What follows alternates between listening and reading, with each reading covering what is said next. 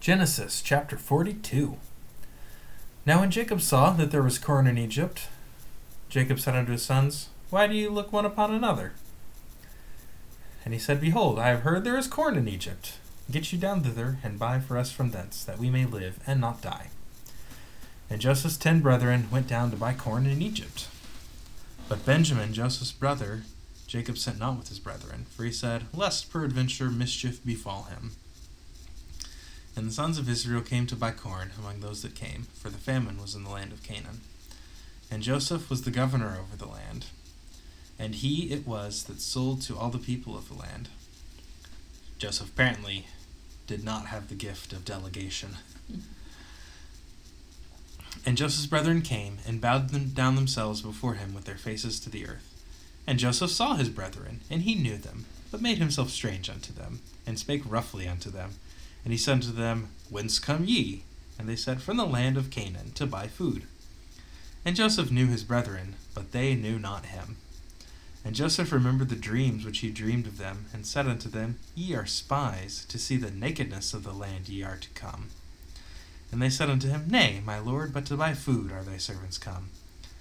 We are all one man's sons. We are true men. Thy servants are no spies. And he said unto them, Nay, but to see the nakedness of the land ye are come. And they said, Thy servants are 12 brethren, the sons of one man in the land of Canaan. And behold, the youngest is this day with our father, and one is not. And Joseph said unto them, That is it that I spake unto you, saying, Ye are spies. Hereby ye shall be proved. By the life of Pharaoh ye shall not go forth hence, except your youngest brother come thither. Send one of you, and let him fetch your brother, and ye shall be kept in prison, that your words may be proved, whether there be any truth in you, or else by the life of Pharaoh surely ye are spies. And he put them all together into ward 3 days. Joseph was having a good time. Master troll, that's for sure. And Joseph said unto them the 3rd day, This do, and live, for I fear God. If ye be true men, let one of your brethren be bound in the house of your prison. Go ye, carry corn for the famine of your houses. But bring your youngest brother unto me, so shall your words be verified, and ye shall not die. And they did so. And they said one to another, We are verily guilty concerning our brother, and that we saw the anguish of his soul when he besought us, and we would not hear. Therefore is this distress come upon us. And Reuben answered, karma, come get you. It took, 10 years, but it came. And Reuben answered them, saying, Spake I not unto you, saying, Do not sin against the child, and ye would not hear? Therefore, behold, also his blood is required. And they knew not that Joseph understood them, for he spake unto them by an interpreter. And he turned himself about them. Which is always a fun moment to be in, when people don't understand that you understand what they're saying. Oh, absolutely. I've had that occasion many times. And he turned himself about from them, and wept, and returned to them again, and communed with them, and took from them Simeon, and bound him before their eyes. Then Joseph commanded to fill their sacks with corn, and to restore every man's money into his sack, and to give them provision for the way, and thus did he unto them. And they laded their asses with the corn, and departed thence.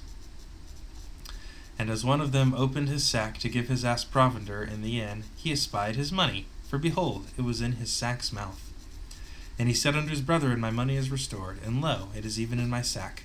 And their heart failed them, and they were afraid, saying one to another, Why is this that God hath done unto us? Or what is this that God hath done unto us? And they came unto Jacob their father into the land of Canaan, and told him all that befell them, saying, The man who is the Lord of the land spake roughly to us, and took for us spies of the country. And we said unto him, We are true men, we are no spies. We be 12 brethren, sons of our father. One is not, and the youngest is this day with our father in the land of Canaan. And the man, the Lord of the country, said unto this, Hereby shall I know that ye are true men. Leave one of your brethren here with me, and take food for the famine of your households, and be gone. And bring your youngest brother unto me. Then shall I know that ye are no spies, but that ye are true men. So I will deliver you your brother, and ye shall traffic in the land. And it came to pass, as they emptied their sacks, that behold, every man's bundle of money was in his sack. And when both they and their father saw the bundles of money, they were afraid.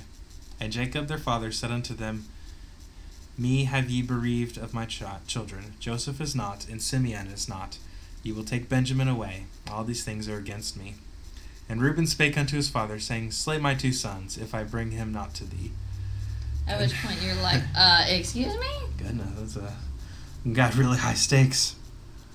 Deliver him, and he's like, oh yeah. Or we're going to kill your grandkids too? That'll really help you feel better? I mean, remember, he only liked Joseph. Like, he doesn't care about his other sons, remember? I guess.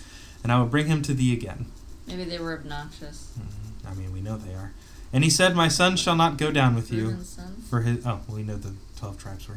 And he said, My son shall not go down with you, for his brother is dead, and he is left alone. If mischief befall him by the way in which he go, then shall ye bring down my gray hairs with sorrow to the grave. End of the chapter.